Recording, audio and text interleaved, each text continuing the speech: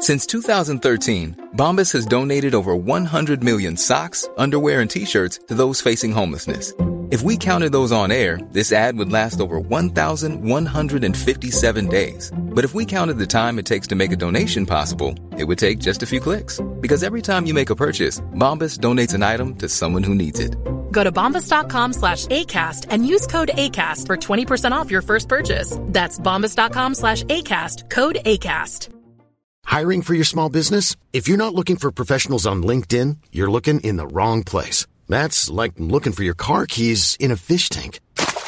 LinkedIn helps you hire professionals you can't find anywhere else, even those who aren't actively searching for a new job but might be open to the perfect role. In a given month, over 70% of LinkedIn users don't even visit other leading job sites. So start looking in the right place. With LinkedIn, you can hire professionals like a professional. Post your free job on linkedin.com/spoken today. There's never been a faster or easier way to start your weight loss journey than with PlushCare. PlushCare accepts most insurance plans and gives you online access to board-certified physicians who can prescribe FDA-approved weight loss medications like Wegovy and Zepbound for those who qualify. Take charge of your health and speak with a board-certified physician about a weight loss plan that's right for you. Get started today at plushcare.com/weight loss. That's plushcare.com/weight loss. plushcare.com/weight loss. You are listening to Missed Apex Podcast. We live F1.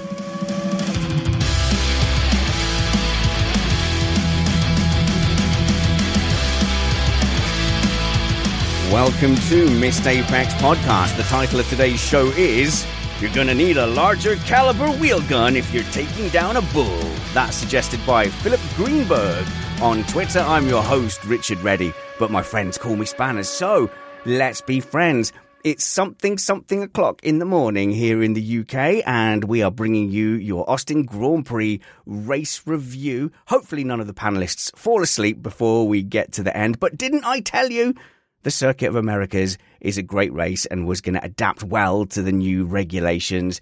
It took the Circuit of the Americas, the best complexes from around the world, and have built them into a modern classic, one of the best Grand Prix circuits for the modern F1 car. And I think today delivered everything from racing action, corners where you could attack and defend in different lines, and a little bit of excitement and drama as well. So coming up, we're going to discuss the false hope dangling cruelly in front of Lewis Hamilton fans. We'll discuss whose fault all the incidences were and all the action from the Austin Grand Prix. But let me just tell you that we are an independent podcast produced in the podcasting shed with the kind permission of our better halves. We aim to bring you a race review before your Monday morning commute, even when it's super late. We might be wrong, but we're first.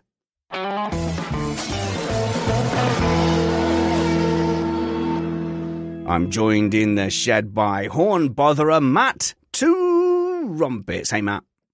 Hey there, I came to watch a Formula One race and a MotoGP broke out. in terms of action and chaos. Two wheels. Yeah, man. Oh, yeah, Fernando Alonso. We'll definitely get to that. We're also joined by race car driver and recent podcast rival, Bradley Philpott. Hey, Brad. Angry at myself for allowing the optimism to creep in. It's the hope. It's the hope that gets you, isn't it? Now, it must have been very hard for people who are a fan of one driver or another, but thankfully I'm incredibly neutral. We're also joined by MC and presenter Ellen Ellard. Regretting that this is in vision as well as a podcast, so I can't be here in my pyjamas at this time of the morning. Don't pretend that you're not young and interesting and would not normally be in a nightclub or discotheque. I did have the offer, actually. Two of my friends have gone out in Manchester tonight, and I came back here. I said I have to leave at 7 to get back, legged it back, got in time, and here I am drinking, I won't name the brand of energy drink that I'm currently downing. It's not my favourite, but we'll get it down. That's tragic. Ellen Ellard could be in a nightclub, but instead is hanging out with some middle-aged men in a shed. And we thank you, the listener, for doing the same.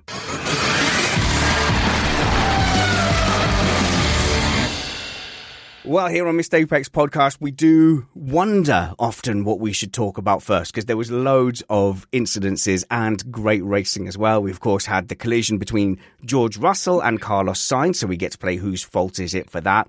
We had Max Verstappen getting past the front runners, a great battle with Leclerc, and also going wheel to wheel with Lewis Hamilton. I know Brad has some opinions on Lewis Hamilton's defence there as well. And that absolutely sublime move past Sergio Perez from Leclerc. But I think, as is tradition, we start these reviews by asking where the race was won and lost.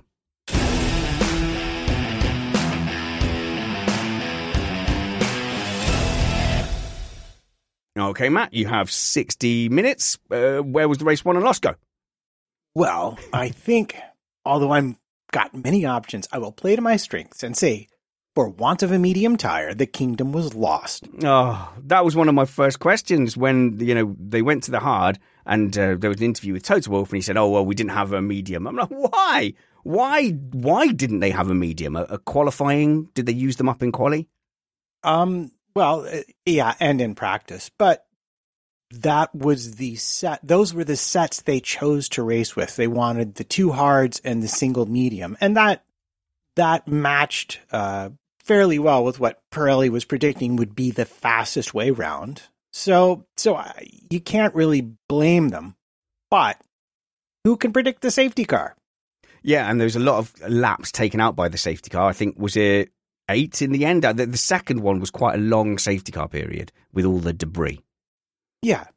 And to be fair, I think even with the medium tire, I don't think Lewis was winning this race. In fact, I'd say if I learned anything today, it's that Mercedes built a car that is simply not capable of winning against a Ferrari or a Red Bull this season.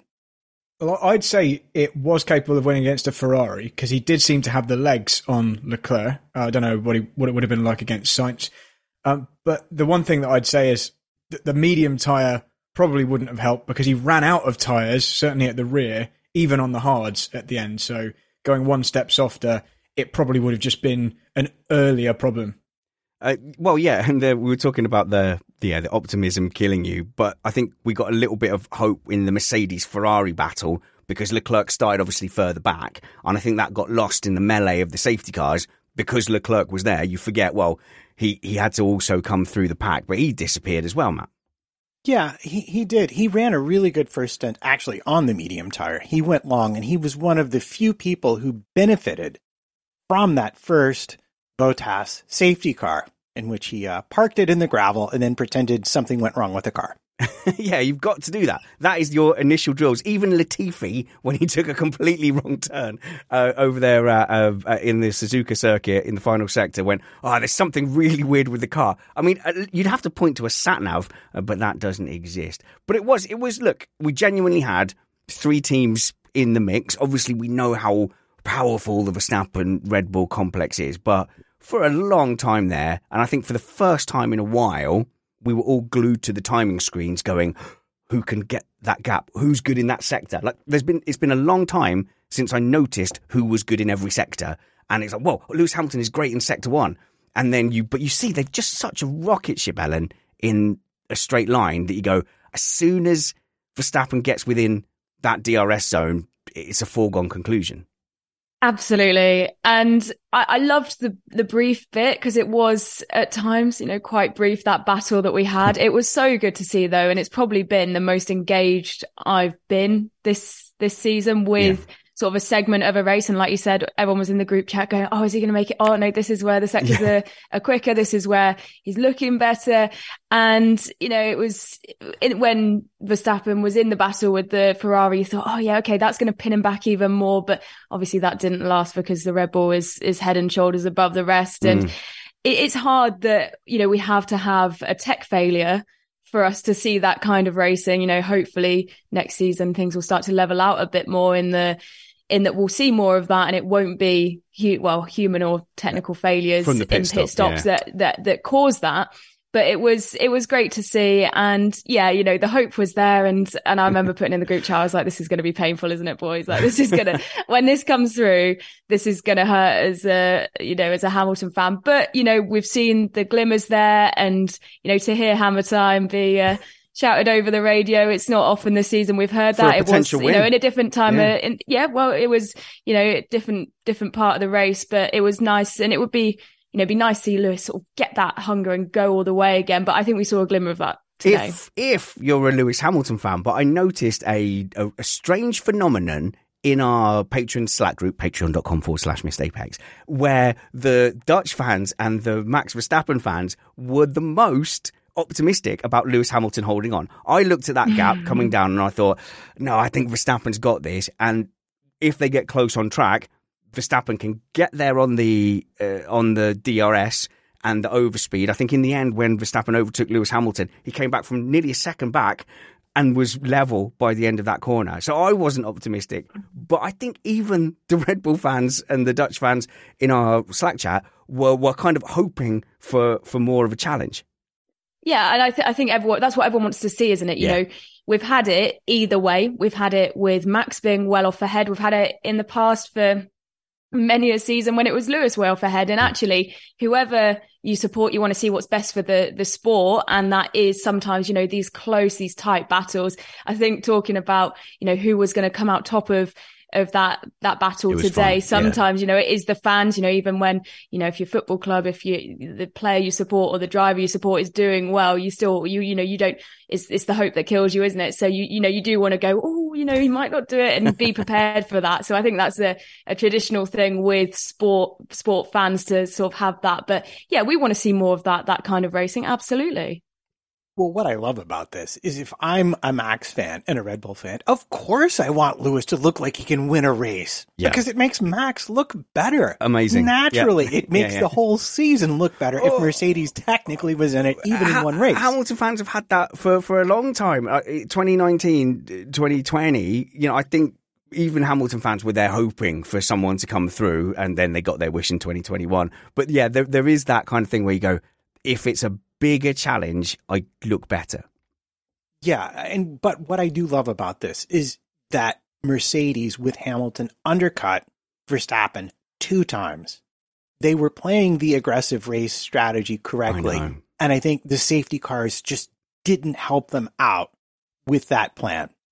Yeah, I was just going to add to that the point sort of for the more techie and the more tactical side of things is, of course, we want to see tighter racing. It's what the sport wants. And I think especially from a Red Bull fan's point of view, I think if you're a Max fan in this country, when Max did take the title, there wasn't the same sort of buzz and social media sort of hype about it. I know there was lots of other things going on, but you want it to be something that is, causes a lot of social media hype. You want it to be something that's plastered all over the news. And I'm sure it was abroad, and it maybe not to the point and the extent it was here. But, we want the sport to be making headlines, and we want those battles. So, and I'm convinced after today that we'll see more of that, maybe in the later stages, through these closing stages of the season, where everyone's everyone, there's nothing to lose now, isn't it? Everyone has to go all out. Everyone has to give it everything. So, I'm sure we'll see more, and then into next season as well. Yeah, why not go for it? Absolutely. And there is a lot of optics, and you can see that the teams are aware of it. So Lewis Hamilton is absolutely fantastic for this. And Lewis Hamilton takes a book out of Scotty, the engineer from Star Trek's books, where, Scotty was there going, I can't push it any further, Captain. The nacelles are failing. It's going to take me 17 hours. And there's a famous quote from Star Trek where he tells Geordie LaForge, the Next Generation driver, he says, laddie, you've got a lot to learn if you want people to think you're a miracle worker. And that's what Lewis Hamilton does all the time. My tyres are failing. These tyres are shot. And then he does the fastest lap. And today it was all about the brakes, saying, these brakes aren't going to hold. There's something terrible. But he still pulls off this blinding performance. So I think it's not enough to win. People are also aware of the legacy and how it looks. And in a season where you're this dominant, Brad, and Max has been this dominant, if you want to search around for the areas where he was good and you go, where did he outdrive the cars? Very clear advantage this season. It takes a little bit of fishing, but I mean today, if you look at the overtakes with his compatriots and getting that lead, they were decisive. Like, we can't doubt his wheel-to-wheel prowess. Yeah, I mean, if you give one of the, if not the fastest driver on the grid, the fastest car, the most dominant. We know Adrian Newey is, super brilliant car designer. This is his most dominant ever car. Max matched the record for wins today. If you give a driver like that a car like that, then they're going to make it look a little bit easy, making the moves. But you notice the other drivers just starting to try and have little digs just to make sure that Max knows that they know a lot of this is about he's got the car, and if we were driving that car, we'd be doing just as well. You heard Hamilton after the race in the debrief or the cool down room say, we just can't hang with you guys on the straights. That's if you ever want to insult a racing driver, you tell them, and if you want to damn them with faint praise, you say, your car's really good on the straights, man, because that means you've got it easy. It's easy to be fast on the straights. Brad, I've interviewed a lot of people at karting events, and always the guys who don't win, they always mention that's the first thing they go to. He did a really good race, great defending, but he was just losing me on the straights. And that is always the thing they point to. It's never, they had me on traction out of turn one. And the crucial move that happened at the end of a straight came from a long way back as well. It was pretty clear, as you mentioned, lots of us were watching the sectors, and I certainly was watching it on the F1 app. And you could see Hamilton was really strong in sector 1, pretty strong in sector 3, all the time losing in sector 2, except in that kind of hard tyre phase in the middle of the race before Mercedes went for that aggressive undercut. And Hamilton was surprised by how far back Max came from, which I think led to his less than brilliant, in my eyes, defence of that move. Oh, in fact, why don't we just go to some of those overtaking manoeuvres that won Max Verstappen the race today? And we can start with that Lewis Hamilton one. Verstappen did come from an awful long way back. Hamilton's defence, I never like how much he leaves on the inside or tends to leave on the inside. So you can tell me if you think, that's right or wrong. If that was Verstappen would be pinned to the left-hand side there, approaching turn 11 on the back straight. But also it looked like Hamilton was moving under braking, something that obviously Verstappen gets criticised for a lot. So the moving under braking just seems to have infiltrated the sport, and everyone's doing it. These reactive moves, and we'll get onto the Stroll-Alonso one later, but reacting to what the driver behind does always used to be very frowned upon and in fact not even allowed in some series, and would be heavily penalised because obviously the car behind is already committed to what they're doing, and if you suddenly change after they've committed, you can cause an accident. But that just seems to be how it is nowadays. So Hamilton doing that element, I wasn't too surprised or annoyed about. But what surprised me was just how much room he left Max on the inside. So the corner where Max overtook, obviously the inside is where you want to position your car to make a move or to stay ahead. And that's why Max went for the inside. That's where you go. That's the high ground. And Lewis only moved left a little bit half-heartedly too late. And he had a lot of time to be the one already on the inside when Max arrived. And I don't doubt that Max would have ultimately overtaken him somehow anyway. But Lewis could have at least made it a bit harder. He could have forced him around the outside. But what we do tend to typically see Hamilton do is give the attacking driver the room on the inside, almost try and allow them to go deep in the corner and then cut back afterwards. And sometimes that does work. But at this corner, with a kind of double right-hander following it, going deep doesn't really affect you too much in terms of track position. Is that a karting thing? Does that feel like a classic karting manoeuvre to try and get the cutback? I mean, it's any car racing. It's any motorsport. I'm sure even motorbikes do exactly the same thing. So it's just the inside is the high ground. Hamilton had the option of being there, but from what he said afterwards, I think he just didn't realise how close Max had gotten so quickly. He said, "You came from so far back," and that suggests to me he's kind of mentally coming to terms with the fact that Max was able to come through, and he just didn't expect him to be able to, because he was a long way back at the beginning of the straight. And then by the time he arrived at Hamilton, approaching the braking zone, suddenly he was there. And maybe Lewis had flicked his attention forward momentarily, and suddenly it was too late. It struck me very much as a down-the-middle defense for Lewis, coming down that straight. You I'm going to the dead middle, and then try and pin my opponent. And I think he was, as you say, planning to take the inside. But unlike other incidents down that very same straight, I think he thought he was more cautious, perhaps, about moving to the inside when he caught sight of where Verstappen was, if that makes any reaction from you. Like, he looked in the mirrors. Yeah. By the time he saw what was happening, by the time he knew Max was committing to the inside, it kind of was too late, which is why he did that late jink to the inside and then kind of thought better of it. And we do have other examples of Lewis allowing Max Verstappen past him by letting him go up the inside. We had a couple of instances at Abu Dhabi last year.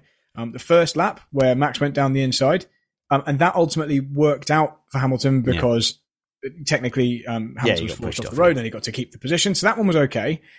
But then on the final lap, obviously, he left the door wide open. And again, I still think Max would have overtaken him later on.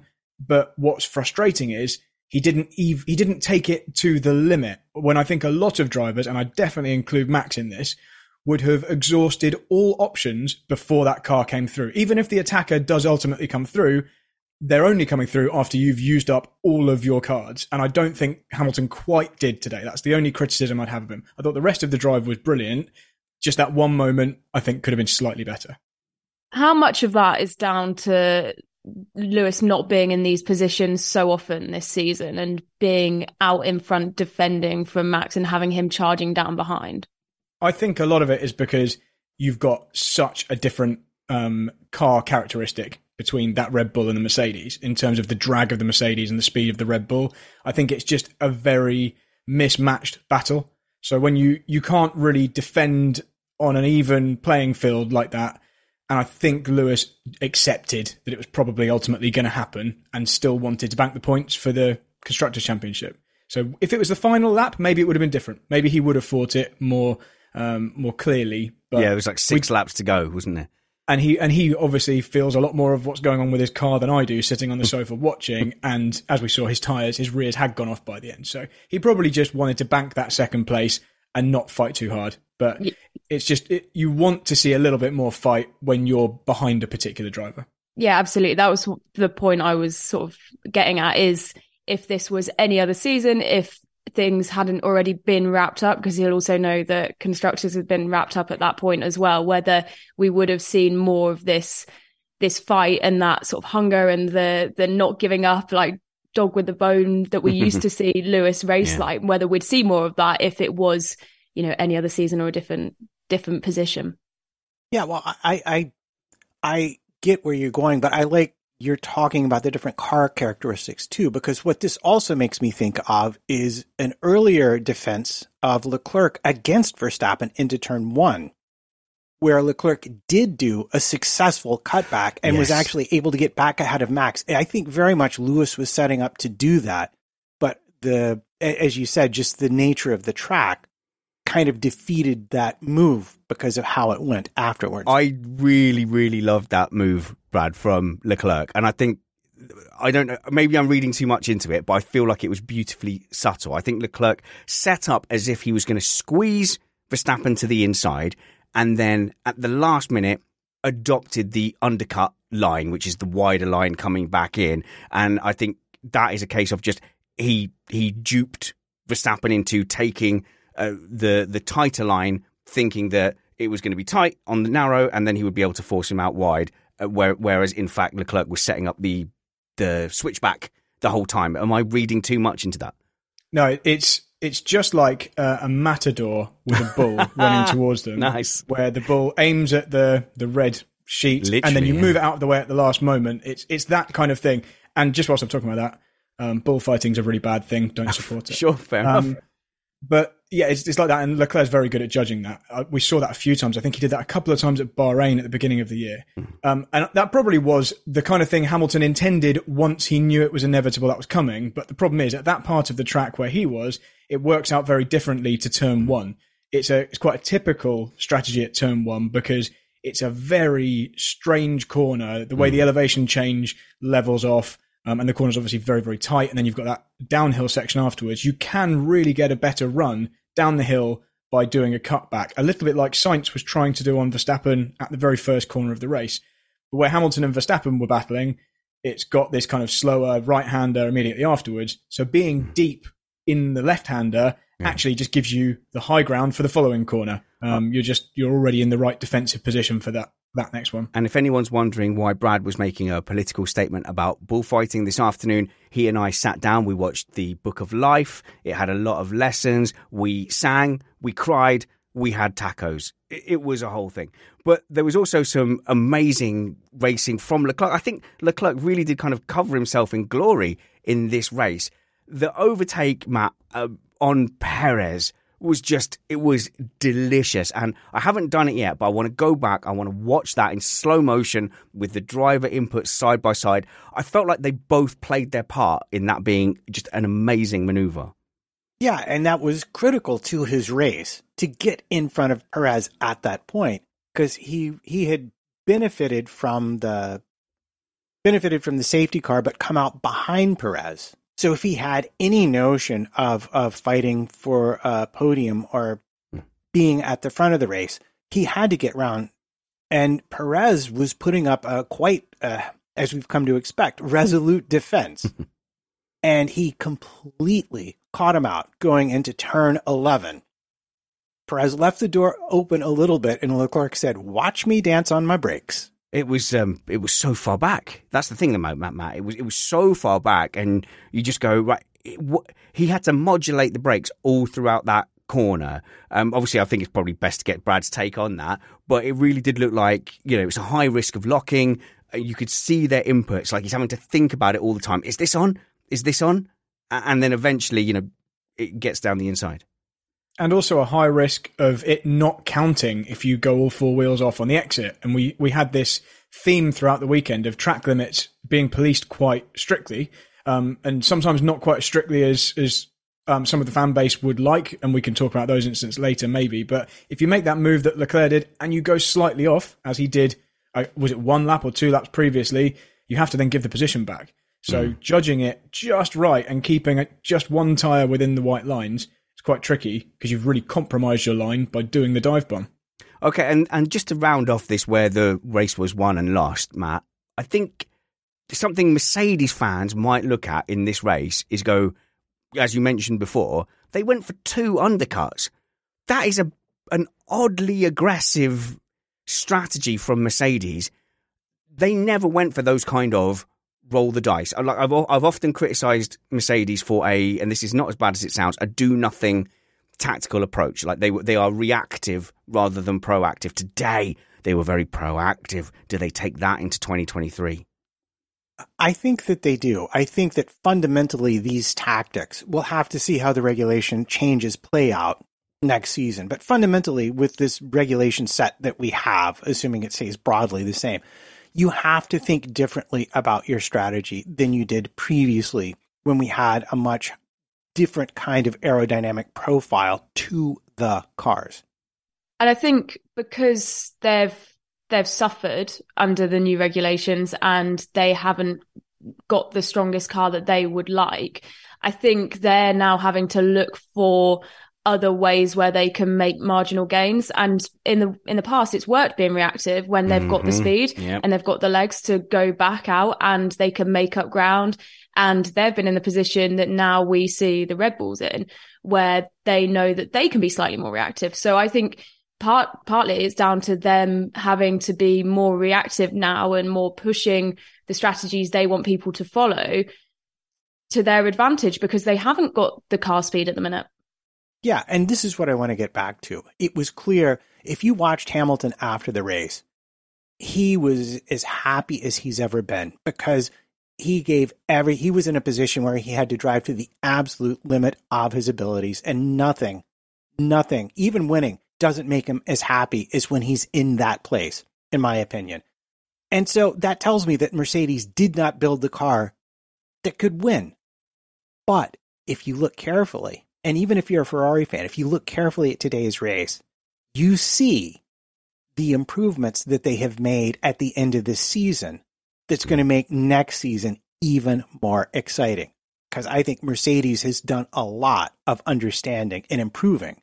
And we saw it today in the race. And I would argue the same for Ferrari, especially around their tire degradation issues. So, Matt, do you think that because Mercedes have had such a bad year, technically, they've had such a difficult car that they didn't understand and it was all going wrong, do you think they'll actually put themselves in a better position because they'll now have a deeper understanding with all the analysis they've had to do when it comes to building next year's car? I think when everyone at Mercedes says, we know the exact mistake we made, we know we built a car that couldn't win, but look how close we got anyway. Yeah, I think that's a bit of a silver lining at this point. Amazing. And last thing on the top two before we go into the start, there is a bit of a whose fault is it coming up. But Max Verstappen was struggling with wind. Texas barbecue? No. This is a wind-sensitive formula. All the drivers were struggling with wind. I should probably not say blowing up the backside, should I? That's wrong. No. I but won't was say it that? How does wind affect a Formula One car? To make it a serious grown-up question, Brad. You want to go with that first?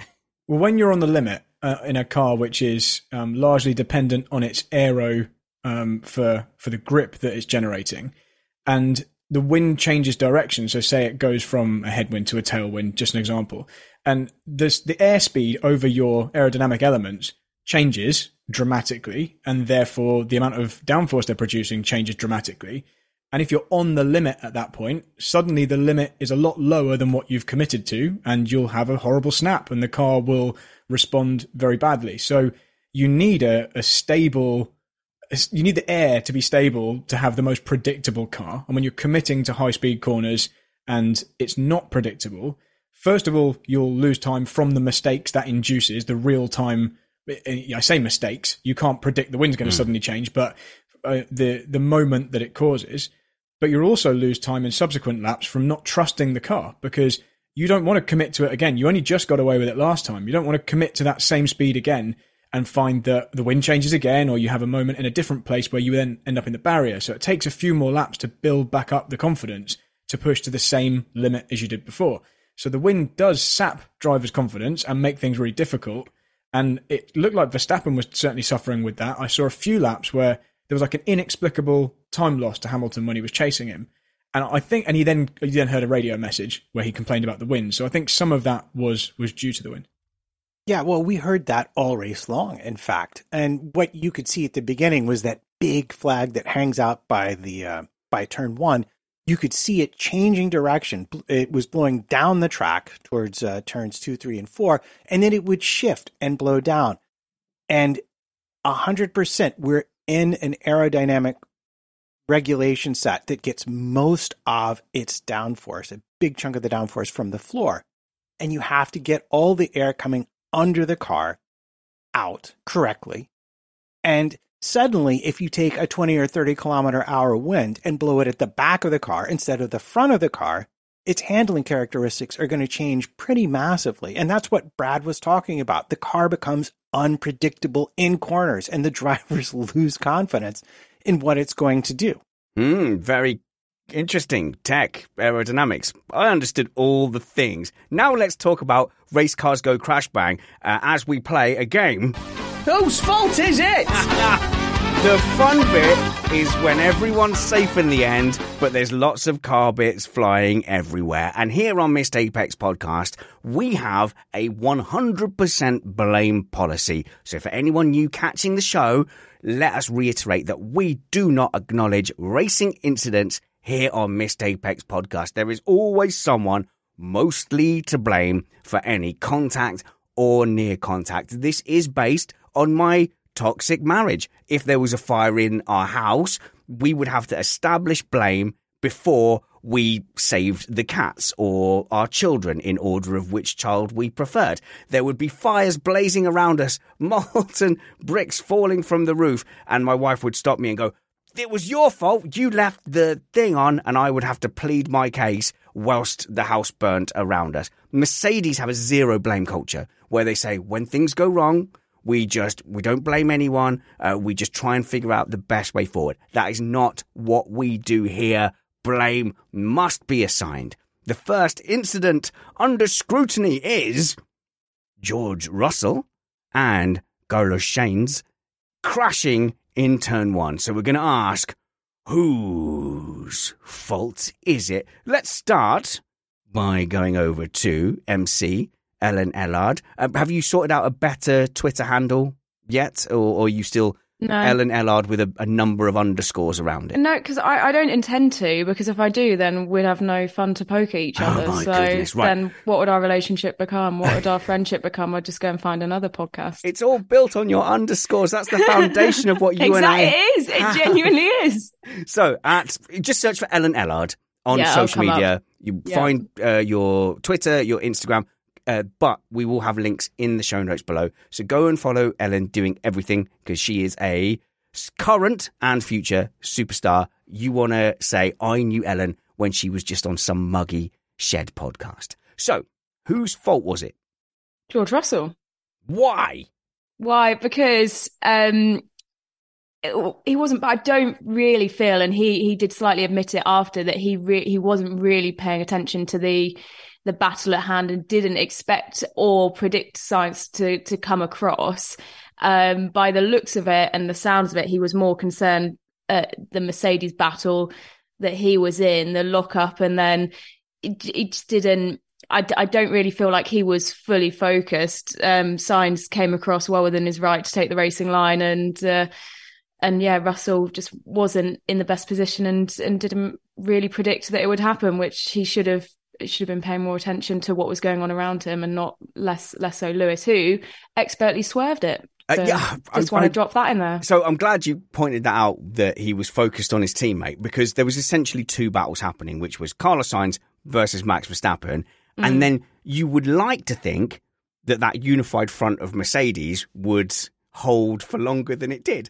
But as they were going up the hill, Hamilton squeezed George Russell. So you go, why are you squeezing your teammate? If it really was a united two-pronged attack, you'd think Hamilton would just be fully on the right-hand side and concentrating on his line. But he didn't. He sort of gently hustled Russell to take an inside line. Russell's eyes were focused on that battle with Hamilton. I'm convinced of that. So I don't think he even factored in what was going on ahead with Sainz and Verstappen. No, he admitted he didn't. He said, "Oh, did he?" in his post race, he said that he took full accountability for it, as of course he would do, considering he took the penalty. And in his post race, he was quite gracious about it, and he said that they'd gone and had a chat, and it from my point of view, he just wasn't focused on. It's a difficult one. Did he admit that he was focusing on Hamilton? No, he didn't. From what I saw on Sky, he didn't admit to what he just said. There was a lot going on, and he hadn't expected Sainz to come across, which I think. Well, there you go. Of course, you would. Is that a good excuse, Brad? There was just a lot going on out there, to be honest. So you guys have covered the first part, and I agree with what you said. I think that the start that the drivers on the left-hand side of the grid got on the dirty side was surprisingly good, and obviously both Verstappen and Russell were drawing alongside or ahead of the drivers on their right-hand side, who started a little bit further ahead. And you're right that Russell did have his peripheral vision, at the very least, slightly looking towards Hamilton, and you saw Russell then had a minor lockup as he approached the apex. And everything still would have been fine had it not been for what happened just ahead of them, which was a slight chain reaction. Max Verstappen checked up on the exit. So you can see from the overhead shots, Verstappen is coming to the edge of the track, and there's a brief moment where he kind of hesitates on the throttle, whether it's because he knows he's going to run a little bit wide, he wants to avoid the exit curb and becoming unsettled, or if he's just trying to inconvenience Sainz, which he's also entitled to do. And valid, that you're allowed to, you're not obliged to floor it at a specific point. Yeah, you're allowed to hesitate on the throttle. What you wouldn't be allowed to do is nail the brakes at that point, and he definitely didn't do that. Sainz then realised he needed, if he wanted to gain any kind of high ground on Verstappen, he needed to cut back to the left-hand side, because his positioning allowed a better, straighter exit, and he would have got better traction down the hill. And so as he turned to the left to try and avoid the rear of Verstappen to take advantage of his better exit, Russell then appeared on the scene. And Russell needed more room for the move and the line and the speed that he'd committed to. So had everything played out as Russell expected it to, he wouldn't have made contact with Sainz. I think Russell was going where he meant to go. Yes. What he didn't take into account was what happened between the two cars just ahead of him, with the Verstappen slowing down very slightly or just not accelerating as early as he expected. Sainz then moving to avoid that or take advantage of it. and Russell then appeared and spun Sainz around. So I think there are some extenuating circumstances for Russell, but it was definitely still his fault. He was actually very lucky not to suffer a lot of damage from it. Yeah, just because he hit dead on with the impact structure of the nose and put Sainz out of the race. But I'm just going to bring up once again, Leclerc and Perez in that same corner later in the race. That is exactly what Sainz was about at that point, and he was fully entitled to make that move. And I think Brad is right. I suspect had he not tried it, he would have just punted Verstappen from behind instead. So it maybe there's some minor extenuating circumstances, but I have a hard time not saying that's kind of on Russell, especially with the lockup into the apex. So Martin in our patron chat says that you should never penalise a turn one move. Like just trust everyone that they're doing their best and have a gentleman's agreement. And look, I can see what you're saying, which is that it's very difficult into turn one.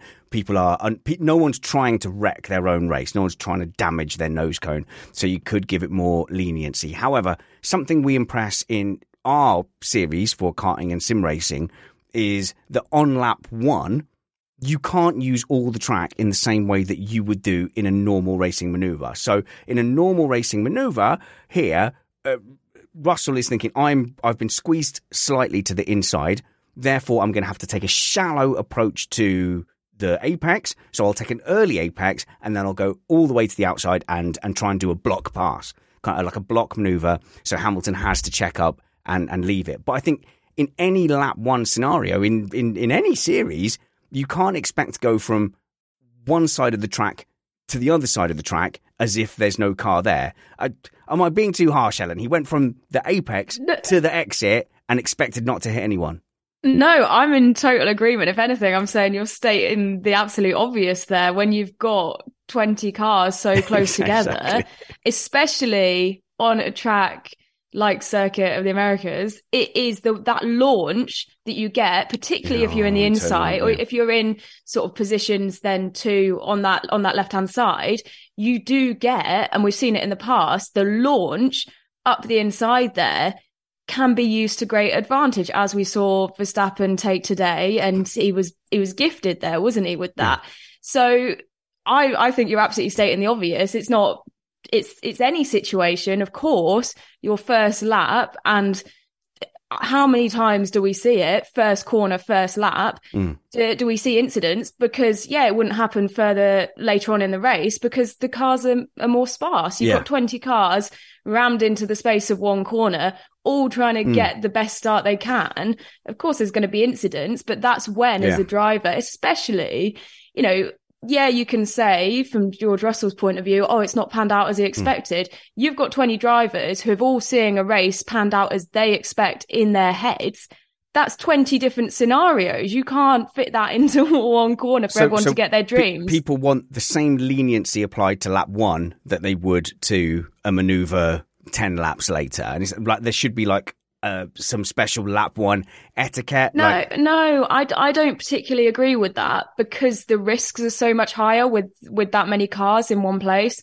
I don't think that. I think if you start putting leniency into lap one, then that's where the risks are higher, and these risks and these rules and these regulations they're there to protect the drivers. That's what I'm saying. Like maybe I don't think make it any more lenient. I just think George needs to think and not go for what he expects. I think he just needs, as a racing driver, you need eyes in every position. It's not easy to do, but that as a racing driver is what makes you special. Brad, lap one survival is a racing driver skill in itself, isn't it? Yes. There are situations where you've taken out or, you're spun around or whatever, and there really was nothing you could have done about it.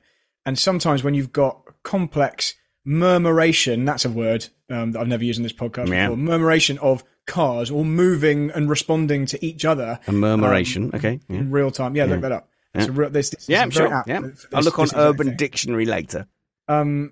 Basically, there are some situations where I think it would be very, very difficult to apply rigid adjudications of exactly who was at fault. But largely, I am in favour of adjudicating every single incident exactly the same and applying the same logic and rules to them.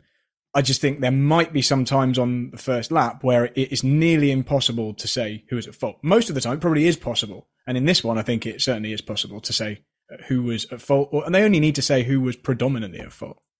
Yeah, it is predominantly at fault. And I think what makes this one easier than maybe some of the other lap one incidents you might be thinking of, Brad, is the fact that Russell wasn't in a fight with Sainz for position in the slightest. He was in a fight with Hamilton for position. So that makes it easier to say, well, that's his fault. He wrecked the battle ahead of him in his own fight, therefore wasn't taking proper care under the circumstances.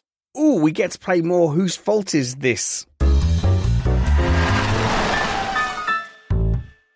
Okay, we're getting to the Stroll-Alonso thing. I'm looking around my panel. I'm trying to gauge opinion and see who has opinions on things. Where shall we go first? Okay, let's go to Brad. Brad, I'm going to you first. It was on a straight, man. And whenever I see these kind of carbon fiber incidents everywhere, cars jumping in the air, and it's on a straight, it always makes me wince. Can we at least agree, before arguing about anything, that this is an entirely avoidable situation? Yes, so we definitely agree on that.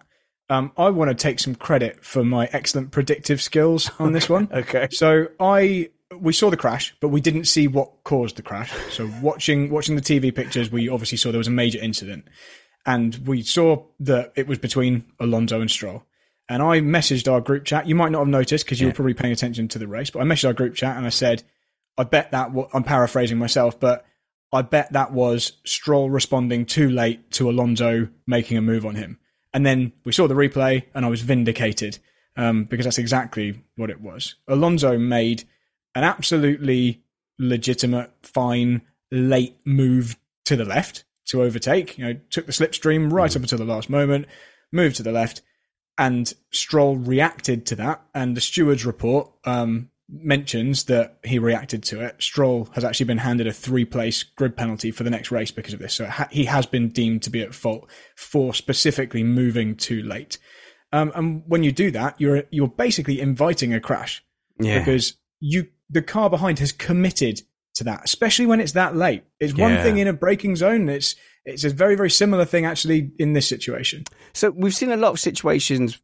In fact, if you search Lance Stroll mirrors, you're going to find a lot of videos where through F3, F2, Formula One, he has just turned in and it looks like he's not looking in his mirrors. In this situation, Brad, you can look on the Stroll onboard. He takes a look over to his left. He sees what's happening. He jinks left. So he's clearly responding very, very late on a straight. And it feels like, I looked at that and I went, oh my goodness, that is the kind of thing that can kill someone. It feels like 3-place grid drop is really, really lenient. In fact, Matt, you are the arbiter of whether I'm engaging in hyperbole. I saw that. I looked at it. Obviously, I've got a history of being a little bit critical of Lance Stroll. So I was like, I best check myself. But I looked at that and I went, if that's not a race ban, what is? Well, it made me think, honestly, of Grosjean and Spa, if nothing else, in terms of its, in terms of the effect, but also just in terms of the lack of situational awareness. Sam Collins did a lovely presentation on this accident. Alonso was going 296 kilometers an hour. What's that in real speed? 184 miles per hour. That's really quick.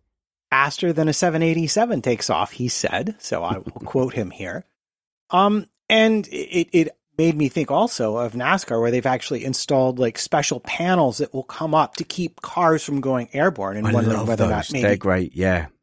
Whether or not that's something Formula One, it's a rare accident where we see this, but when you do it, the last thing you want to see is like Weber, where the car goes completely up and over.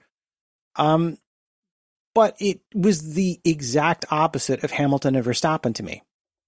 Brad. Where Hamilton looked, some people said he couldn't see in his mirror, but because of that, he was more cautious. Whereas Stroll knew Alonso was coming, looked and said, I better get over there quick. But by the time he moved over, the moment he turned that wheel, his rear tire was already chunking carbon fiber out of Alonso's front wing. And it's just fortunate for Alonso that he was that far alongside, because if he'd come upon Stroll and Stroll had moved a bit further over, that would have been a much, much nastier accident.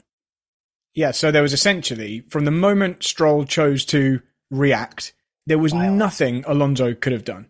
It was an instantaneous contact. So Stroll, or anyone in this position, needs to understand when it's too late. When you've lost he might not have necessarily even lost the position. You didn't get to see the move play out. He probably would have lost it, but you have to admit defeat at some point. And when the alternative to admitting defeat is a very high chance that you're sending the other car into the air and into the barriers, that's definitely too late. So this was actually an example, strangely, of Stroll being too good at looking in the mirrors. Stroll reacted the moment, somehow he was super fast to see Alonso move, and then Stroll got the wheel turned. I would really like to explore how on earth Alonso's car not only made it back to the pits, amazing, but finished the race and then climbed up through the field. But in terms of incident and fault, this is only going in one direction, and Stroll is rightly the one that's been penalised and had penalty points. I just don't think he's been penalised enough. Yeah, I'm not going to fight anyone on that, but I'm going to show you my drawing, which is... Okay. I did this during the race and my notes because it descended into tiredness and me just drawing what was going on. And that is Alonso still running and then a mind blown emoji because that was absolutely insane. And I totally agree that Stroll should have been penalised more. I was disappointed because in my sort of opening notes from what I was like looking for pre-race, I've got Stroll highest quali position in 2 years. Yeah. And I was like, we're always looking for nicer stories from the midfield and down. And I was like, that's really nice. And it's just a shame that he's wrecked he's wrecked it. He's thrown away that great result in quali. And maybe the memories that he'll have of that with some really stupid driving. How can you not see what's going to happen? It just shows a basic lack of understanding of racing, that if if you're going to make that move and there's a car coming in behind, that there's going to be a collision. There's no other way it pans out. And it just shows that he doesn't fully understand the concept of his actions. And how do you get this far without realising it, Brad? So just to check that we're not being too harsh on Lance Stroll. Like if Alonso was creeping up alongside or had got alongside and there's 2 meters between them, Lance Stroll can move across and occupy that 2 meters. There's no problem with that. Like that's all about positioning and defending. But when you just use your car to block the direction that a car is coming in on a straight, especially when there's a speed delta, there's no doubt that you can't just move your car in front of an approaching car to occupy that space and go, now you have to dodge me. It isn't dodgems. Yes, so we've spoken about the etiquette and the rules of racing quite a lot over the years on this programme. And as you pointed out there, if there's not already a car in a space, generally you're entitled to move your car into that space. But there are some caveats, and this is one of them. If we're in a braking zone and a car behind you has committed to being in a particular space, and you should know that from your situational awareness and from their closing speed. If you then occupy that space, you're effectively choosing to have a crash because the other car has no options to avoid it. They might be able to steer around, that is one option, but more often than not, they're going to end up in the space they've committed to. If you put your car there, you're going to end up with a crash.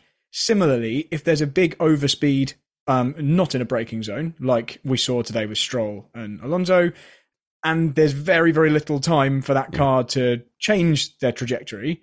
For example, if Stroll had moved across and Alonso was still half a second away from arriving in that space, Alonso could have steered more, lifted off, braked, whatever. But there was just no time for him to react. And Stroll's own reaction afterwards was to say that he'd left Alonso plenty of room, meaning all the space to the left of where the crash happened. But that misses the point. That shows that Stroll, either he's just defending himself because he wants to defend himself at all costs, or he just doesn't understand that the problem isn't that he didn't leave enough space laterally for Alonso. He didn't leave enough space in the position that Alonso was fully committed to occupying. that's exactly the point that I was trying to get at, and that defense that you quoted before we came on air is exactly what I was trying to get at. I didn't want to steal the quote from you, Brad, but that's exactly the point. It's either, and even if he is trying to defend himself to the end, you're only making yourself look worse at that point. Yes. You're showing your ignorance. Like George did, there is value to saying, yeah, okay, I see I made a mistake. Fair, Matt. Well, Brad mentioned this moving over, and it made me think of Verstappen and Ricciardo in Baku, where in the braking zone, Verstappen moved over and took all of Ricciardo's, I believe I've got the details right, all of his downforce off the front, and then he couldn't stop and smash into him. And that was in a braking zone. This was just in the normal straight. But I promised you before the show, I would come up with a defense for Stroll. Let's go. Because somebody had to. Yeah, vamos, let's go. And I'm the most awake of all of you right now. That's this true. is close to my time zone. So here it goes. Now, this entire defense is predicated on the fact that we were specifically talking about Magic Alonso, the 100 times faster than you driver. He would have won today if it wasn't for that. And the thing of it is, you have to know who you're racing. And he knew who he was racing, and he still judged it that finely. So if I was going to find fault for Alonso, that's the only place I could find it. And I'm just going to say right now that is a stretch and put forward for hypothetical purposes only. No, I like it. Honestly, okay, I honestly like it. Because you're making a point that I've been beating my head against a brick wall for the last 6 seasons when people defend Lance Stroll with such a low bar. The bar for Lance Stroll is so low that I'm fully expecting someone to go on Twitter today and say, at least he didn't take out 2 cars. And that seems to happen every single time Lance Stroll is involved in an incident, to the point where you are making sense, Matt. You are absolutely correct that Fernando Alonso should have considered who he was overtaking on a straight and who was the person looking in his mirrors and reacting to him. That is kind of on Fernando Alonso, because the fact is Formula One has a Lance Stroll there and other drivers need to adjust accordingly. I want to point out how guarded and polite Alonso was compared to how he ordinarily would respond to drivers who do a thing like this, or much less. You're right. Why would that be? Potentially because of his employer for next year. I was waiting for an Alonso rant, and I wonder whether it nearly came out of his mouth, or maybe he was saved by the fact he was so shocked from having flown through the air for 100 meters. That might be that as well. Yeah. But I think normally he would have been calling people idiots and asking for their head, but he was extremely well behaved in his responses over the radio. Yeah. I think he said it was just one of those accidents where everything goes wrong or something like that. But yep.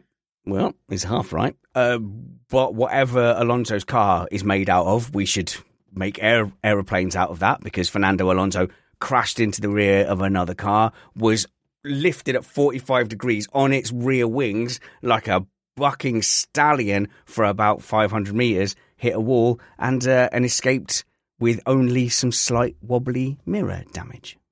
Yeah, and this is going to be weird, but I think that accident saved Alonso's race. What? Absolutely. Because he had moved, unlike his teammate, he had moved onto the medium tire. And in opposition to most of the other people's pit stops who went from the medium to the hard, he went from hard to medium. But because he crashed, they put him on the only other set of tires that were left, which was another set of hards. And then kind of like Magnussen, who ran a one-stop, although he went from hard to medium, he basically was on a one-stop strategy. But he was going from the back on the hard tire so he could bring them in gently and make them last all the way to the end of the race. And it wound up working out very much in his favor in terms of where he finished.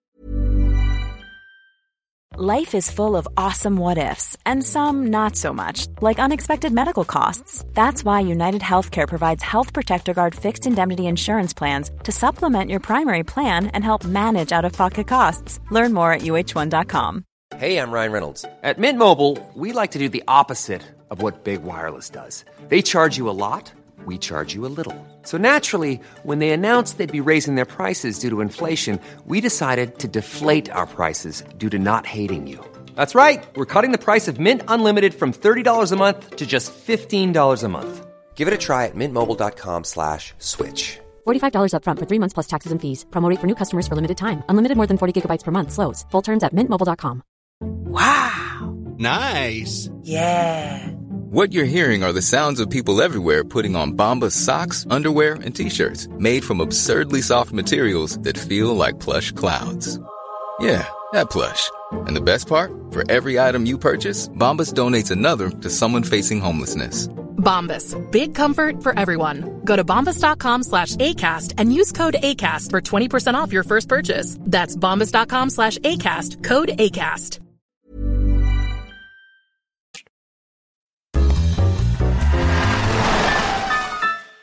I'm going to look around my panel here and say, who is a Vettel fan? Are there any Vettel fans here on the panel? Really? Brad? You're a Sebastian Vettel fan? Where's that come from? I've always admired him really? for his... I wasn't a fan when he was in period, in his dominant period. But I've admired him for his extracurricular Formula 1 activities. But I don't mean picking up litter. I mean as a Race human. of Champions. Oh, I mean he's been really good in non-F1 events. I thought he was... I'm very surprised at his kind of fall from grace in terms of pace as he's aged. I thought he would be a driver a bit more like Hamilton, where the age doesn't dull them that much, and they're still cutting. There's a reason for that, and it's called kids. But do continue. Yeah, that may well be correct, but yeah, I would consider myself a Aston Martin era Vettel fan. Yeah. So carry on. Why did you ask that? So it's genuinely driving, and not just like his bee and insect hotels that he set up and all, he's saving the planet. No, it's not just that. There are elements of that I admire as well. There's some things that we could talk about as well. But I thought he did surprisingly well today, considering his starting position. So this is the thing. If you're a Sebastian Vettel fan, which is why I'm asking, today gives you hope. Like, you look at Sebastian Vettel and you go, why is he retiring? And the rest of the season, it doesn't quite feel like that, Ellen. But today, you see him piling around the outside of Magnussen and Albon and just looking aggressive, and you go, maybe he has another 40 years. Well, no, I disagree, and I think we should. No, I'm also I grew up through sort of the Vettel eras, and so I've always looked up to him as one of the best drivers that I've known through. He was the champ when I was growing up. Yeah. And again, I agree with Brad. The work he does off the track is also admirable, but and yeah, he did great today. He did. I was really impressed. But I do think we need to lock him down now for the rest of the season, because I don't think I can deal from an OCD point of view with him having any more than 3,500 laps led. Oh, it needs to be exact. It needs to be on. It needs to be on the point. So he led a lap today. I forgot that he actually did lead one lap. Yeah, exactly. So that's clocked it over to 3,500. So if we can just make sure that he doesn't lead any more laps, because if it's 3,501, I am going to lose my mind. But yeah, I loved what we saw today. And I think you want to go out on a high. You look at the disappointing situation that Danny Rick's in at the minute, and you hate to see Ricciardo look so upset at the end of races and so down and disappointed. If Vettel can go out, it's not going to be the highs of the past, but if he can go out on a high, or just having good races and enjoying the racing, because I guarantee you he enjoyed every second of that lap. So if he can go out enjoying that, then it's almost like he should have just gone down the inside of Magnussen with that great move around the outside, on the edge of locking down the inside to the penultimate left-hander, got through, crossed the finish line, pulled over, popped some champagne, just stuck his middle fingers up to everyone and gone, yeah, I'm Sebastian Vettel, I'm a 4-time world champion, and then gone home. And that would have been a great ending. Absolutely. I think if you can go out of the sport, bow out with with some positive notes and it not be, just constant sort of midfield and, the odd venturing up, then great. So that's what I like to see. So let's be clear. After Stroll exited himself from the race, Vettel was on for a pretty good finish. And it wasn't until he came in for that pit stop that took forever that he had real issues. And he came back out, I think he was in second place. And by the time he got back out, he was all the way down to 13th. Yeah. And he passed from lap 48 to lap 56, Tsunoda, Joe, Albon. And then on the very last lap, he passed Magnussen in turns 16 through 18. There weren't a lot of turns left to make this happen. And the thing that I really love about it is that Magnussen went from the hard tire to the medium tire and essentially ran a one-stop. So he was on ancient medium tires, and Vettel's weren't that much younger. And it was such a great fight. But I love this about Vettel.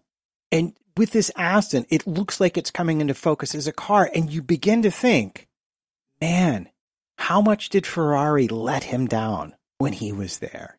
How much did Red Bull let him down after the exhaust blown diffusers went away? Because clearly, if you give him a car, he can drive. Well, yeah, he proved that today, making up the disappointment. He had the similar thing. I think they put that down to a tech issue as well, didn't they? The gun, that wasn't human error. They said, well, I think I heard they mentioned that it was gun failure again. But yeah, I thought he was super impressive today, and he's just shown his class once again. Yeah. And that's one of the things that I really like about Sebastian Vettel is on so few occasions as he dropped that class. There's been, I think, was it the one time where he went and swapped down the positions in Parc Fermé? Was that was a Vettel move? And even that, he did it with class, he did it with style. He's always been one of those drivers that just has the charisma and he backs it up on the track, and he did today. Counter swapping the position markers was a massive tantrum. No, but I love it. It was an enjoyable tantrum. It was, and he did it with style. But Brad, just on Vettel, I think he went into this race, and to quote a film that you and I both love and often snuggle up to watch, he went into this race saying, "No retreat, no surrender." Yeah, I don't know that reference. Yes, you don't. I just wanted to counter the Vettel such a special film from all of us by saying he did have a pretty bad qualifying. He was out qualified by someone who we were just slating a little while earlier. I don't know whether there were any extenuating circumstances there, but he hasn't. I don't think he solidly had the better of Stroll in their time together. So I still wouldn't say I think Vettel's I think it has. I think it has been a substantial difference, but I think we would have expected a higher difference, and I'm fully expecting Alonso to bridge a bigger gap. Yeah, that's the point I was going to make. I would expect Alonso to be performing at a higher level than Vettel has been. But today's performance, if we take that in isolation, in the race, I thought was really good. I was going to say, Alonso was literally performing at a higher level than Stroll, at least for a couple of 100 meters. Okay, fair enough. Right, I'm going to go to Brad, actually, for the last point I want to go to before the podium. There was a lot of great battles out there today. I think we've covered a lot of the racing side today, which has been brilliant, because with all of the talk of cost caps and rules and broader championship connotations, it was great just to have a race which, in isolation, had a lot of talking points. But Brad, you serve a very useful function to me, which is that I get to be super neutral and not care about massive inconsistencies in stewarding, because you're here. But Sergio Perez was 400 meters behind a safety car. He did that 18 times during a race, and then didn't get a penalty until he was able to give his case to the stewards. Gasly today, someone in front of him booted it, instant 5-second penalty.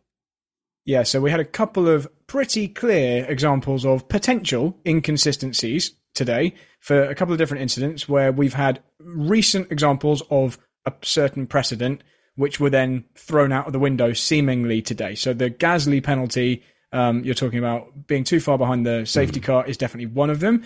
And just to fill everyone in, just to remind everyone, Perez at Singapore had this same offence several times, I think 3 times, ended up with a 5-second penalty, but only after the race, only after he had a warning not to do it again, did it again, and was then reprimanded or had a chance to explain to the stewards, and then they implemented a penalty which then didn't affect the race result once they knew how that penalty would affect the race result.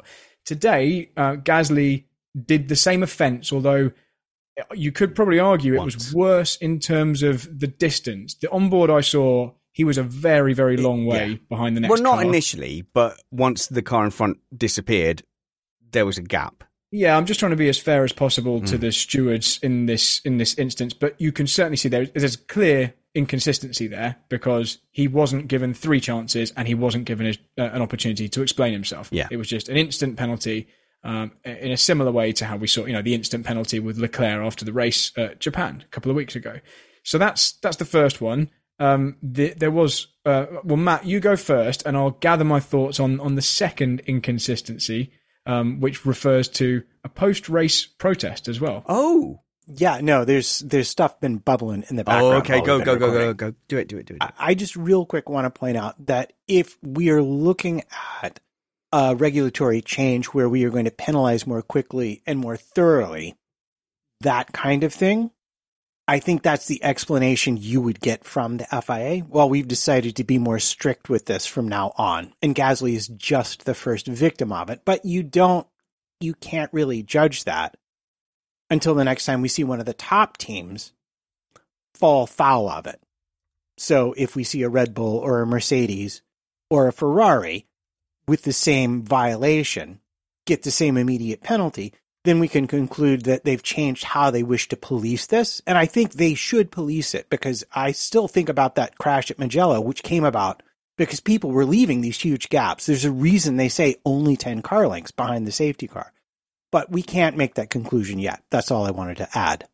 I really haven't heard any good justification for why they have, in the previous example we just used, the Perez at Singapore one, why they were so lenient on that. I totally agree with what you said. Decisions should be made more quickly and thoroughly, etc. But then why have we waited until after we've been excessively lenient to one particular driver? It's not like that was the first ever Formula One race. No. We've had plenty of opportunity for them to, come to a conclusion on how they implement rules. An arbitrary period late in a season in 2022 seems a little bit odd to suddenly start deciding you're going to do that. Well, I just want to say that I feel like that is hyperbole, Brad, and as a staunch neutral in Formula One, I have given you a chance to air that grievance, but I in no way associate myself with it. So I'd like to just now talk about the second potential inconsistency. Okay. And that relates to, again, we're talking about Sergio Perez. He just involved just by coincidence. Go check out his end plate damage, which he self-inflicted, I think. He went for a gap, which wasn't a gap until he made it a gap on Bottas on lap 1 in the first sector, damaged his end plate, and he had effectively the exact same damage that Magnussen has had a couple of times this year. Yeah. And I read just before the show that Haas, and I don't know whether all of these were Magnussen, certainly 2 of them were, Haas have been meatball flagged, and I hear Alex Trundle coined that term. Meatball flagged 3 times in the season. 2 of those were definitely for Magnussen. And Haas have, after the race, gone and protested the result for both them and also Alonso, which I think is a bit more tenuous for his mirror falling off, which was clearly accident damage. So the reason this is potentially inconsistent is because Perez wasn't meatball flagged, and Haas feel aggrieved because they were instantaneously told to come in and change the nose each time it's happened to them. Now, in defense of the stewards, I'd say from my point of view on the sofa, there was around 1 lap before the piece of end plate actually fell off of Perez's car. So maybe they would have done exactly the same and they just didn't have time. Yes. And that is interesting. I know a lot of Danish fans do really feel aggrieved because it was Montreal was the first one. There was another one as well, Matt. But yeah, that meatball flag is not being administered consistently. Look, if they built a car as flimsy as Red Bull's wing, that end plate would have fallen off Magnussen's car, and we wouldn't be in this situation right now. It's their own fault. Why doesn't everyone just build everything out of whatever Alonso's car was clearly built from? Thank you very much to my panel, Ellen Ellard, Brad Philpott, and Matt Trumpets for staying up super duper late here on a Sunday night. I think we're technically in Monday morning as well for our Austin Grand Prix race review, but we are going to move on to our podium. It was a good race. I enjoyed my afternoon or my evening watching F1 Grand Prix cars going around a fantastic track.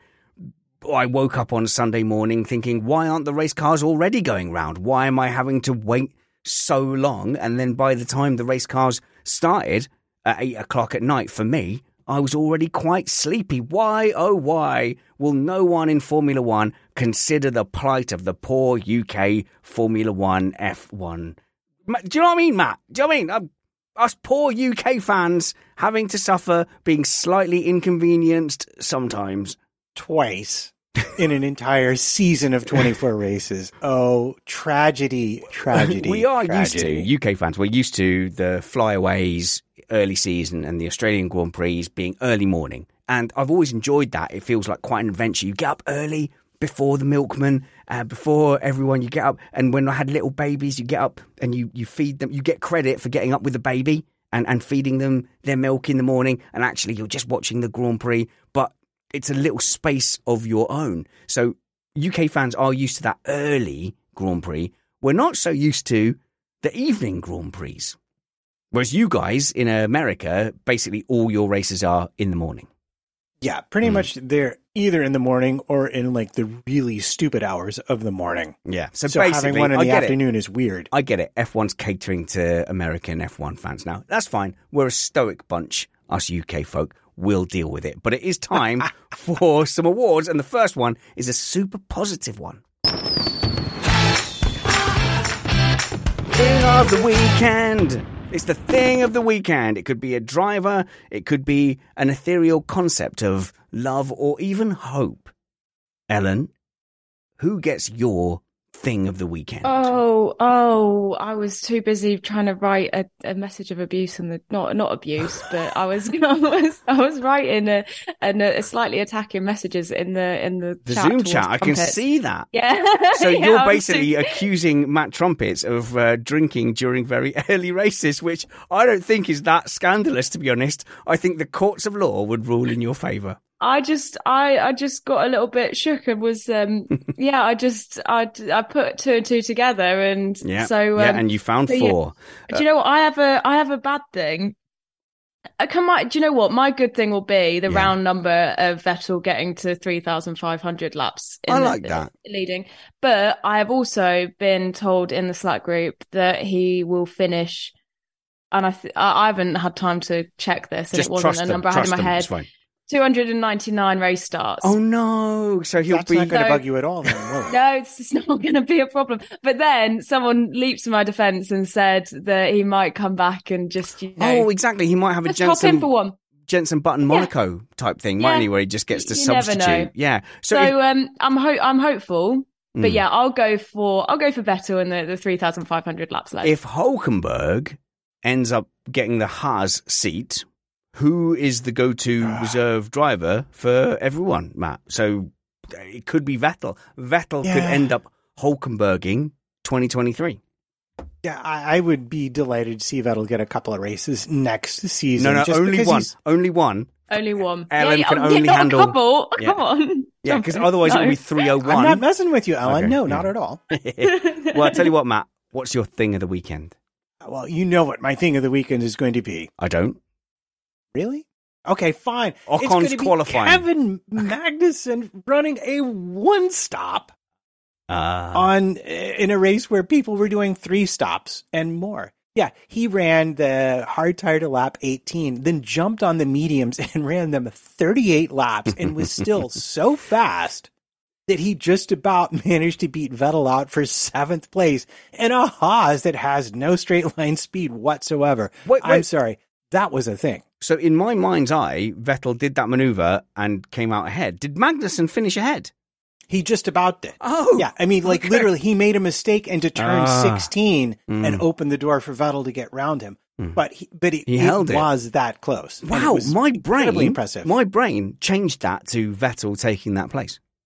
No, Vettel did take 7th place. Magnussen finished 8th. But Okay. it didn't happen till the last lap. Oh, I see what you're saying. So he held it for a bit. Okay, so Kevin Magnussen gets your thing of the weekend. Brad Philpott. Brad, you are doing things at the moment. Yes. Rebel Tours. You and Van Gene recorded, like, you say it's not a podcast. It seemed very podcasty. It had a title. Well, it's not available on any podcatcher or any podcast. I see a technicality. It had a title. What's the title, Brad? The title is Full Chat, which, for those of you who don't know, is just another way of saying flat out. But it's also very clever because we're chatting. Yeah, and that's all it I is. see. Yeah. So it's you and Van Gene. So you've stolen one of my panellists. We've two, if you include you. So Van Gene does football, 5-a-side, I think, football on a Wednesday night. And he finishes really late. And we decided that would be quite a good time to have a gin and tonic and chat together about whatever's happening in Formula One that week. So imagine if Missed Apex was way worse, badly produced, had terrible audio, the audio was had the terrible. worst two panelists, and weren't really talking about Formula Didn't even One have that much. Kyle or Ellen. It was rubbish. Yeah, but Full Chat, we'll put a link in the show notes below. Go and follow Brad because Brad behaves himself on Missed Apex podcast. He does not behave himself on Twitter, so go and follow at Bradley Philpott and catch his YouTube stuff as well. What was your thing of the weekend, Brad? So I've mentioned it already, but Alonso not only managing to continue back to the pits, but continue in the race and finish in the points in a car that was flying in the air and slammed into the barrier. That was the main thing. I was convinced that car would be out. Yeah, the Ferrari it of was Carlos Sainz was out of the race because of a little tap from Mercedes. Alonso's Alpine was chucked into the wall at 180 miles an hour, and he just carried on. And I honestly don't think there's any other driver on the grid that would have bothered even trying. They would have just assumed the car was destroyed at that point. But Alonso has previous for this. At Baku a few years ago, when he was involved in a big crash somewhere near the beginning, he hauled an absolutely broken McLaren around to finish the race and I believe get a reasonably decent finish. So he's just a determined little fighter, and he did it. He did a great job. So that result. Matt? I just wanted to put it out there for those who have not yet gone for their thing of the week, that a certain team has won their very first Constructors' Championship of this entire regulatory era you think in terms of power units. Right, okay. So you think I might, being the only person to not have awarded my my thing of the weekend, might be swayed to give it to Red Bull? Well, I mean, it is their first Constructors' Championship. You are about to be massively disappointed because I'm giving it to Lewis Hamilton with that fantastic performance, nearly taking victory, great pace, absolutely, on top of his teammate. Didn't smash into Carlos Sainz and had a fantastic performance and gave Lewis Hamilton fans, obviously I'm neutral, just a little bit of hope. But it was good. It was a good performance on a track where that he's going to deliver. I don't think it's a coincidence that Lewis Hamilton has always looked magnificent at the Austin Grand Prix, and he also looked fantastic at it this weekend in what was arguably the third best car, and nearly won, ended up finishing second. But here's the bit where we get to be all negative. Here's where we get to be armchair pundits judging people at the top of the pinnacle of motorsport. It's the Missed Apex Award. Oh no, you missed the Apex. All right then. Who wants to be negative first? Brad, who missed the Apex for you? Okay. I am saying this as a licensed FIA official because really? I've got a little card. Okay. Because I'm an A grade race license holder. That's effectively apparently an official because you can grant people their race licenses. If I sit next to someone in a race car, I can approve them. You can grant Magic Motorsport wishes. At an approved race school, etc., etc. Anyway, that's the caveat. So that's the preface because I'm going to give it to the FIA for again not coming to a cost cap conclusion and leaving another race weekend without having just given a penalty to the people they say have broken their rules. It shouldn't be as hard as they're making it, and I'm not a massive fan of the continued negotiations we seem to be subjected to. Matt? Well, now I'm going to give it to Brad because I'd almost forgotten about that. I was so excited about the actual racing. Yeah, exactly. Why have you dragged us back into the dirt, Brad? No, I understand the frustration, and we see it too. I think it's reasonable to say that despite their best efforts, it seems like there's still a professionalism gap when it comes to the consistency, transparency of all of these sorts of decisions. Fair enough. It would be, and we are all hoping that it will improve under the new management. Well, there is news breaking. I won't get into this, but we believe that there is going to be a change in the race control, and that the suspension of the rotating race control person is going to be permanent. But I think we can get into that into a new show. But Matt, who missed the apex for you? Well, whoever designed the Red Bull wheel guns. Oh, because I think Aston copied them. Okay. So I'm going to go with, like, weirdly, the pit stops there. Like, I don't know what's going on with them, but it was an unusual display of rare incompetence from both of those pit crews. And I don't even want to say incompetence because I don't think it was down the crew. to equipment. It looks equipment, yeah. Yeah, it looks so. So whoever had the clever idea to save that thousandth of a second, yeah. Well, guess what? You just paid for it.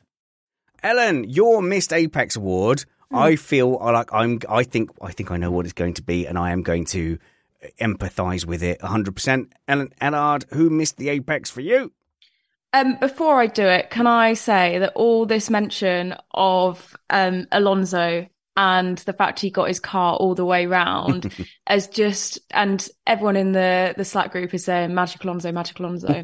It's just like absolutely spam me off into do you know the like really 3D videos? Oh yes, they're very good. And they're very, very funny. And Yeah. I think if you are an Alonso fan who hasn't gone and seen them, especially the Emiliano Romagna one, like go and watch it because it is pretty much what he did today. He does in these animations. Alonso Very, wins very funny. every race. Wins somehow every race in through the, the most chaotic he changes ways. Like, his own tyres. He fixes his the own car. Emiliano Romagna one.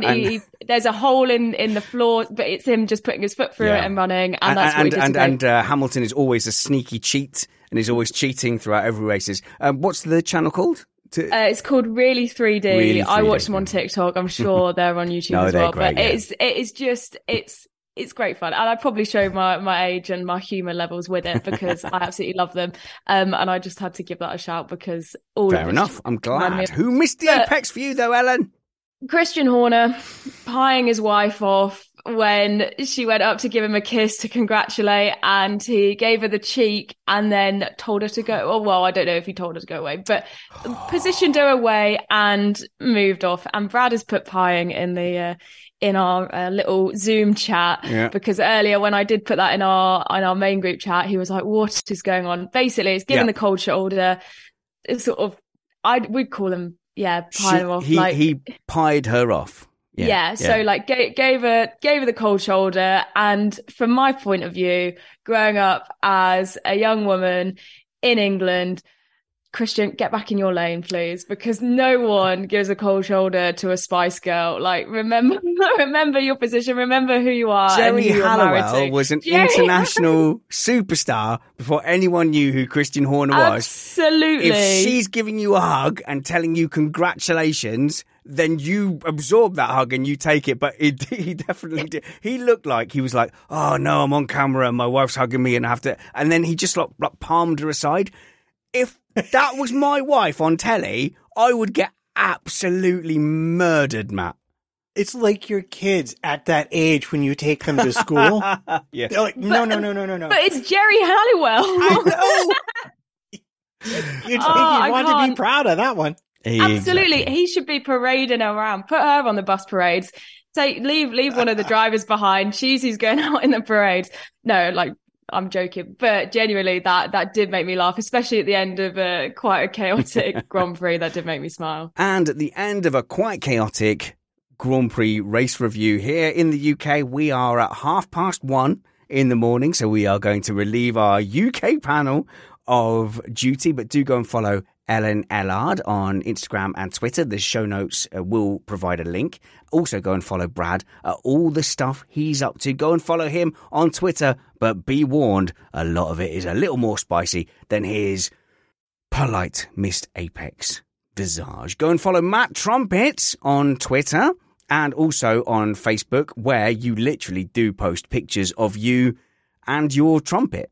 So if that's what you want to see, go and do that. If you would like to check out some romantic literature, Matt's wife Amanda at A Weaver Writes on Twitter also writes a lot of that kind of book, and you can buy that either for yourself or as a present. And Matt, would you do me the favour of putting that link right at the top of our show notes this week?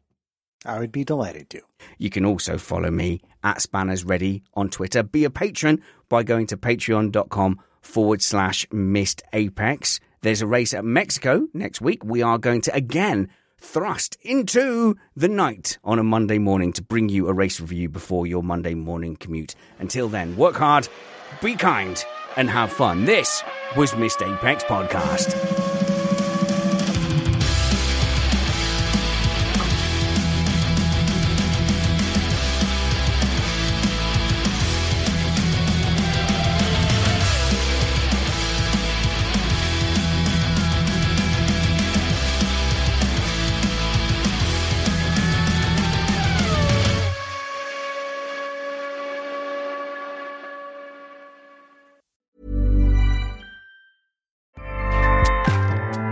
Acast powers the world's best podcasts. Here's a show that we recommend. The Real Housewives is a guilty pleasure for most, but if you're looking to not feel guilty about that pleasure, tune in to Everything Iconic with me, Danny Pellegrino, where I break down all the messy moments and behind-the-scenes antics of Bravo's popular franchise. And on Everything Iconic, I also interview celebrity guests like Kelly Ripa, Keke Palmer, Drew Barrymore, Cameron Diaz, and more about their guilty pleasures, their past work, and so much more. So if you're pop culture obsessed and find yourself watching way too much reality TV like me, tune in to Everything Iconic with Danny Pellegrino, wherever you listen to podcasts. Acast helps creators launch, grow, and monetize their podcasts everywhere. Acast.com.